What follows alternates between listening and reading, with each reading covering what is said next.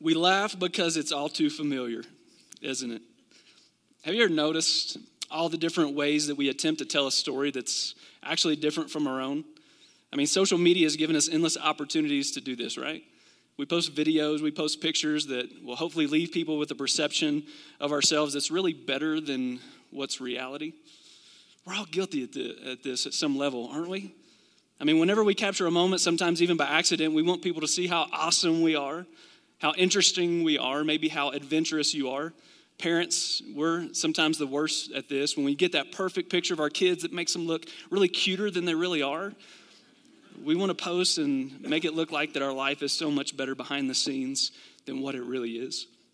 I'm curious what the captions would actually say if they were to post on either side of the videos that we take and the pictures that we post online. Let's have some fun with this, and I'll throw myself under the bus. Here's a few pictures that I've posted before. Here's me driving down the road. It was Avery's birthday, and this is probably the 10th picture that I took. Just right, because I'm like, Avery, you're not looking at the camera. In order for it to be an awesome picture, you got to look at the camera. Look at the camera, Avery, and then I got to, the light shining off my sunglasses, right? I mean, we do this, don't we? Here's a couple more. Here's me, man. I am preaching the gospel at a church, but really I just got to pee real bad. That's what it is. Here's another one. Man, a nice Sunday hike. If you were to go on Facebook and look at this or Instagram, you'd see, man, look at the Pennington family. They're so sweet. They're out hiking. And I bet 75% of the time on this hike, we were yelling at our kids because they were whining so much, right? Look at my beautiful family here. I mean, we've got Lily and our youngest Madison. I mean, look how cute they are and how adorable. And, oh, look at this. I mean, it just gets better, right?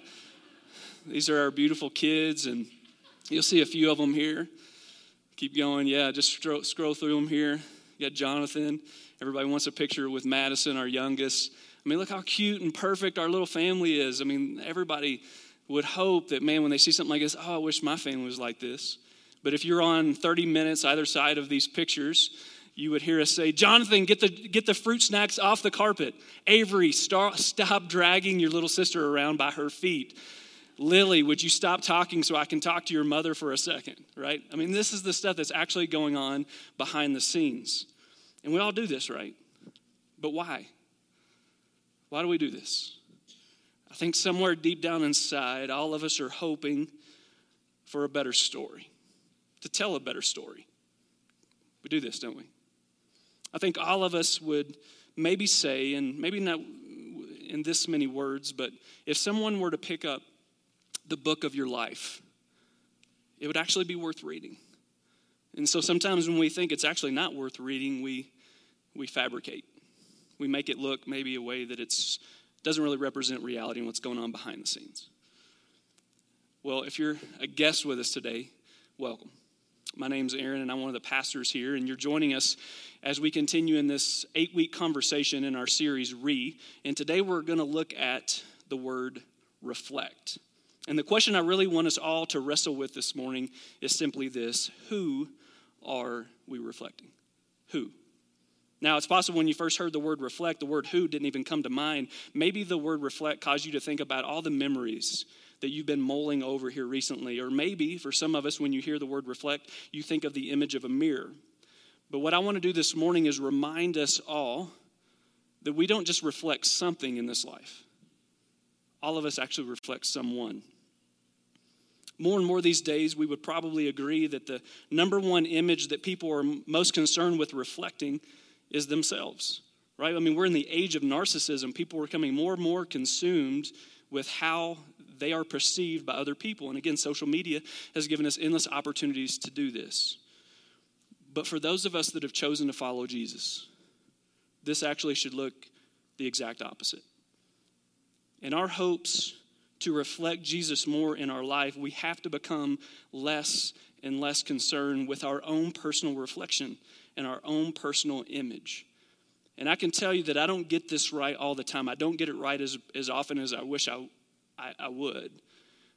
But the times that I have gotten this right, here's what I'm learning, and I want you to hear this. Friends, if you will stop worrying so much about your own personal reflection and how others perceive you, you'll find freedom. And here's the ironic part of it. You'll find freedom from yourself. Church, I fall short of who I want to be on almost a daily basis, but I can say that the more that I have leaned in the direction of Jesus and taken risks on his behalf, the more my story seems to get more and more interesting. And I truly believe that when Jesus put faith out in front of us, when he showed us what it looked like to follow him with our lives, it really is a simple faith. But don't miss this. It was never intended to be a safe faith. You can think of it this way. We can either be play it safers or risk takers. But for those of us that actually have chosen to follow Jesus, he didn't even give us the option to be play it safers. He always called us to take risks. And don't miss this. Here's why I want to make this point. Maybe the biggest risk that we take with our lives is actually losing sight of ourselves. Stop worrying about our own reflection and start thinking about how we can reflect the light, the love, and life of Jesus more in our lives. Dream with me for a second, would you? Guys, what if we stopped trying to capture our own moments and started creating moments for others? Emily and I talk about this often in our parenting, is we want to create moments for our kids that when they get older and they're reflecting on the past, that those are moments that make them want to create their own moments for their kids. Those are moments that create moments of hope. What if that became our focus? What if our story became less about what benefited us and more about what it would look like to help others improve their story? What if we went from a selfie-type culture to a selfless culture? And I'm not saying you should never take a selfie. I'm sure all of us in here will take selfies, and that's not really the point, but I think you understand where I'm coming from. And what if we stopped caring so much about how things reflected on us and more about how we could reflect the love of Jesus in our lives? Which leads me to our one thing today. Guys, we want our story to be that we made a better story for others. Doesn't that sound good? We want our story here at Trace, and feel free to adopt this for your own personal lives. We want our story to be that we made a better story for others. Years ago, Emily and I were part of something when we were a part of a different church. We were part of something called the Jesus Prom. And the Jesus Prom was this huge party that was put on for mentally handicapped people in the community. And literally hundreds of people, it was only put on once a year, hundreds of mentally handicapped people in that community, in that state, would come to this gathering, this party that was put on just for them. And what made this a little bit more impactful and personal for Emily and I is the fact that Emily has a mentally disabled brother. And so we'd always bring him in and we'd dress him up, get him in a tuxedo. And one particular year, they asked me if I would stand outside of the restroom, and they gave me a montage of colognes. And they said, just ask the guests, the men, when they're coming by the restroom, if they want a squirt of cologne. And friends, something happened to me that night. And all I was doing was spraying some Stetson or Polo on these guys, and you could just see them be filled with pride. Here's what let me say it this way. Here's what I captured from that particular moment. With every squirt of cologne, I was giving those guys a better story, even if it was just for one night. You ever paid attention to how little effort it actually takes on our behalf to be such a huge blessing in someone else's life? It really doesn't take a whole lot. And I can't help but think of the words of Jesus when he said, listen, if you want to find your life, you got to lose it. You got to lose it. And the bigger picture there is this idea that we're putting our faith in Jesus, we're putting our life in his hands, but he's trying to help us to be a part of a better story. He's trying to help us capture more moments that actually will make a long-lasting difference.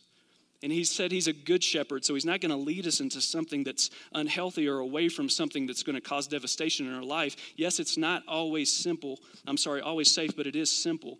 Jesus says, I want to lead you into a life that is abundant life. And if I were to think back to that night, that's what I captured. I got a taste of what abundant life actually looks like. And even though I left that night smelling like a Macy's department store, my heart was reshaped. You see, the moments in our lives where we're actually reflecting Jesus are often the same moments that capture us. And personally speaking, over the years, the more that I have lost sight of myself and allowed Jesus to be the number one reflection in my life, my heart continues to be reshaped. The more that I learn what it looks like to not care so much about my own personal reflection, but how I can help improve the stories of others, I'm finding abundant life. Let me be clear. This is not a daily reality in my life. I wish it was, but it's not. Because when we're only interested in capturing our own story, our own moments, especially the ones that are a good reflection on us, we will potentially, if not likely, miss the opportunities to reflect the love of Jesus in our life. And friends, when we reflect the love of Jesus, it's probably one of the best ways that we can help others be a part of a better story. Now, there's another side to this conversation too, isn't there? Right? There's another side of things that have been reflected in our life or been captured in our life that we wish weren't captured. Images and moments where we wish, man, I wish there wasn't a camera around in that particular moment. Like this guy on ESPN. Check this out. For all the wrong reasons. One, their leading scorer, Carmelo Anthony, 27 plus points a game. Out, home, draining his knee, trying to make it back out on the road. But let's talk about Amari Stoudemire. Do me a favor and show that again. I've never seen somebody get caught picking their nose and play it off this cool. Watch the guy in the background one more time. One, their leading scorer, Carmelo Anthony, 27 plus points a game. Out, home, draining his knee, trying to make it back out on the road. If you're gonna get busted, just wink. What about this? We've got this big Easter egg hunt coming up, and so we put this online. And so we've had this out there, awesome Easter egg hunts, petting zoo, and Magic Mike. Let me be really clear, there's no male stripper coming to our Easter egg hunt, okay? This was an oversight. We're getting a lot of interesting feedback online. And listen to me, listen. If you don't know what Magic Mike is and why everybody's laughing, good for you. Like, really, good for you that you don't understand why everybody's laughing, and that means you're better than the rest of us, maybe, I don't know. But yeah, simple oversight, but people are having fun with that online. So just so you can let people know, yeah, that's my church. But Magic Mike is a friend of ours. He's not a movie star. He's a friend of ours that's going to be coming in and putting on some magic and stuff for the kids. So it's going to be good. Guys, I'm sure we all have things in our lives we wish weren't captured or seen by others. An unappealing picture, a moment of weakness. Or what about that squeaky little voice at the end of your bed during mommy daddy time that says, what are you guys doing? Right? Yeah, I just went there. Followed up by years of counseling. Guys, you know when you put your faith in Christ, that God actually gives you a new reflection. Now, this is really important, so just dial in really quick. Some of you feel that you're still a reflection of who you once were. Some of you feel that you'll always be a reflection of that one thing you did that one time. But God says that you literally have become a new creation. He's given you a new image. He's given you a new reflection. And this is actually a really cool thing. It's actually part of our salvation process. When you put your faith in Christ, he gives you his spirit. So when God, our Heavenly Father, looks down and he sees you, he's actually seeing his son Jesus inside of you. It's a new reflection. Here's how Paul says it. This means that anyone who belongs to Christ has become a new person. The old life is gone and a new life has begun. And all of this is a gift from God who brought us back to himself through Christ. And God has given us this task of reconciling people to him. This is why we've got to reflect Jesus in our lives. For God was in Christ reconciling the world to himself, no longer counting people's sins against them. And he gave us this wonderful message of reconciliation. So now we're Christ's ambassadors. God is making his appeal through us. Think about that. God is making his appeal through us. And we speak for Christ when we plead, man, come back to God. It's very possible that there's a false reflection that you need to remove today because it's distorting the image of who God says you are. Have you guys ever noticed how quick the image of ourselves can become distorted? Here's a couple examples. Think about being a parent. for those of you in here. Sometimes when our kids have been doing really, really good and, man, we're excited and proud of them, we feel like a pretty good parent. But then one major parent fail, and it seems like we've just screwed it all up. What about you college students or maybe high school students in the room? Maybe you put that picture on Instagram or Facebook and you got over 100 likes and you think to yourself, man, I'm more popular than I thought. And then you post that new profile picture. Only got 25 likes. And you think to yourself, is anybody even paying attention to me? Ladies, listen to me. What about that night? You got your makeup just right. And you look at yourself and you think, man, I feel beautiful. Then a few weeks later, those few zits pop up. Honestly. And you think, man, I feel so ugly. Guys, we have to be careful what we're allowing to become the reflection of who we think we are. And I can almost assure you that if you're not now, you have in the past carried something with you that is distorting the image of who God says you are. And we don't necessarily see those things clearly sometimes. Paul touches on this when he says, now we see things imperfectly, like puzzling reflections in a mirror. But then we will see everything with perfect clarity. All that I know now is partial and incomplete. It's important that we understand that. But then I will know everything completely, just as God knows me completely. Did you know that? Did you know that you're completely known by God? And even with all of your hurts, habits, and hang-ups, God says, I still want you to be a reflection of my son, Jesus. It's an amazing thing he gives us because he wants our story to be that we made a better story for others. Friends, if you're like me and you want to be a part of a church that you're incredibly proud of, a church that you can't help to brag about, a church that you can't wait to invite your friends to, let's figure out how to live with a new reflection, to live as a new creation, to live reflecting the love of Jesus in radical ways. And you may ask, that's great, Aaron, that sounds awesome, but how do we do that? We really don't need to go any further than just looking at the life of Jesus. What is it that Jesus often reflected in the way that he lived? Here's a handful of things. He loved. Jesus loves people radically. He serves. He says that he came to serve and not be served. He gives, even to the point of giving his very life for you and me. We're going to celebrate that in big ways next week during Easter. Jesus goes. He didn't sit still. He went after people. Jesus invites. He invites people to follow him. He invites people into a better story. I'm not sure if you noticed, but if you look at all those words that follow the name of Jesus, they're all verbs. They're all calls to action that represent movement. We talked about this movement last week. It's what the church was always intended to be, a movement that was making a difference for the kingdom of God. And it's my hope that people would say those very same things about Trace Church, but it's not my responsibility. It's not Corey's responsibility. It's our responsibility that we allow those same verbs be the verbs that follow the name of Trace. Trace Church loves. Trace loves people radically. No matter how much they've screwed up in their life, Trace serves. Putting people in front of themselves. Trace gives. You've probably heard me say this before, but my hope is that we're a part of the most generous church that you've ever been a part of because Jesus was one of the most generous people that we'll ever meet. Trace goes. We don't just wait for people to walk through those doors.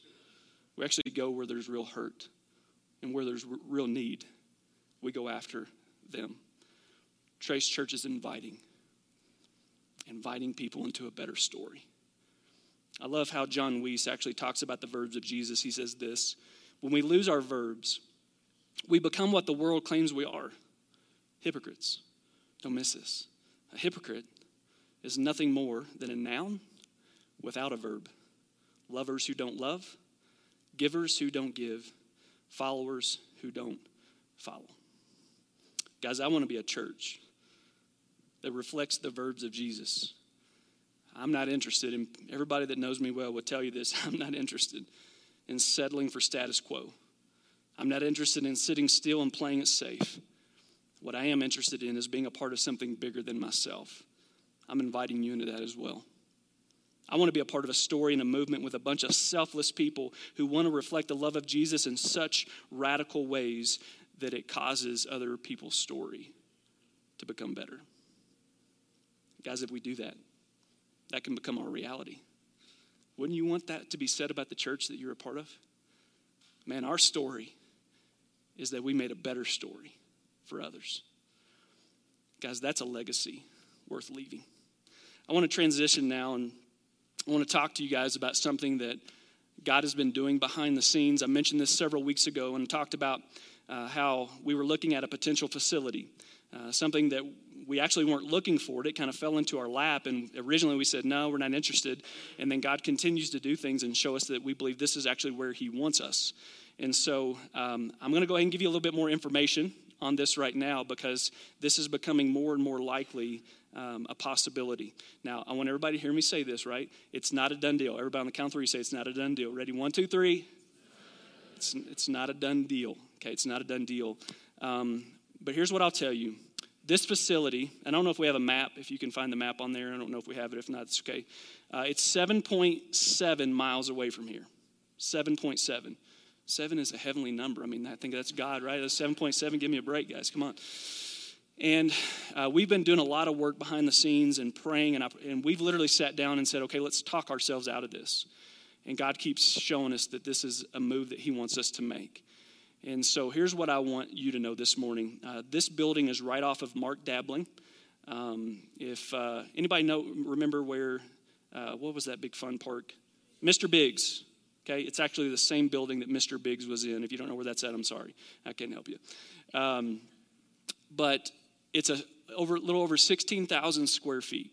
And last week we talked specifically about how the church was never supposed to be about a building. And I emphasized that buildings cannot become like the ultimate goal, but they do become a breeding ground for ministry. And we feel like this is going to give us a bigger platform to become a church that wants to create a better story for others. And so we're praying through this a lot, and that's what I invite you to do. Keep in mind these 3 words. Be praying for our team over this potential move. Be preparing yourself to make the move. And guys, it's my hope, and it's going to take you 12 minutes to get there from this building, that an extra 12 minutes wouldn't deter anybody from wanting to be a part of the movement called Trace Church. Just an extra 12-minute drive is all it is, 7.7 miles. And then I want you to prepare to make the move, but also prepare to partner with us, maybe both financially, helping us. We're going to try to do as much of the work, because there does need to be some demo and some renovations. We're going to try to do as much of that work as we can ourselves. And so I just want you to prepare to join with us and align with us on this movement called Trace Church, to get into our own facility where we can create a bigger platform, a bigger breeding ground for ministry, so that we can have a place that's going to help make a better story for others. Anybody else excited about this? Because this is pretty crazy, yeah. And I would be remiss if I didn't say this. This is unrealistic. I want you to understand this. And I want you to know this, not because it's like, hey, look at us. It's because, hey, look at God. Guys, we're a 6-month-old church. Right now, there's probably about 200 people in this room. We've probably got about 50 or 60 kids. We got 20 students that are already gathering. We've got a church that's anywhere between 250 and 300 people. We don't celebrate numbers because that's what makes up the church. We're celebrating that God's doing something here. God's doing something here. And the fact that we can look and actually be in our own facility 6 months into a church plant, only God. Only God. And now let me show you how much he's blessing us here. And I can assure you this doesn't exist anywhere else. As we grow, as you see what's going on around you, we're going to need to go to 2 services here at Liberty if we stay here.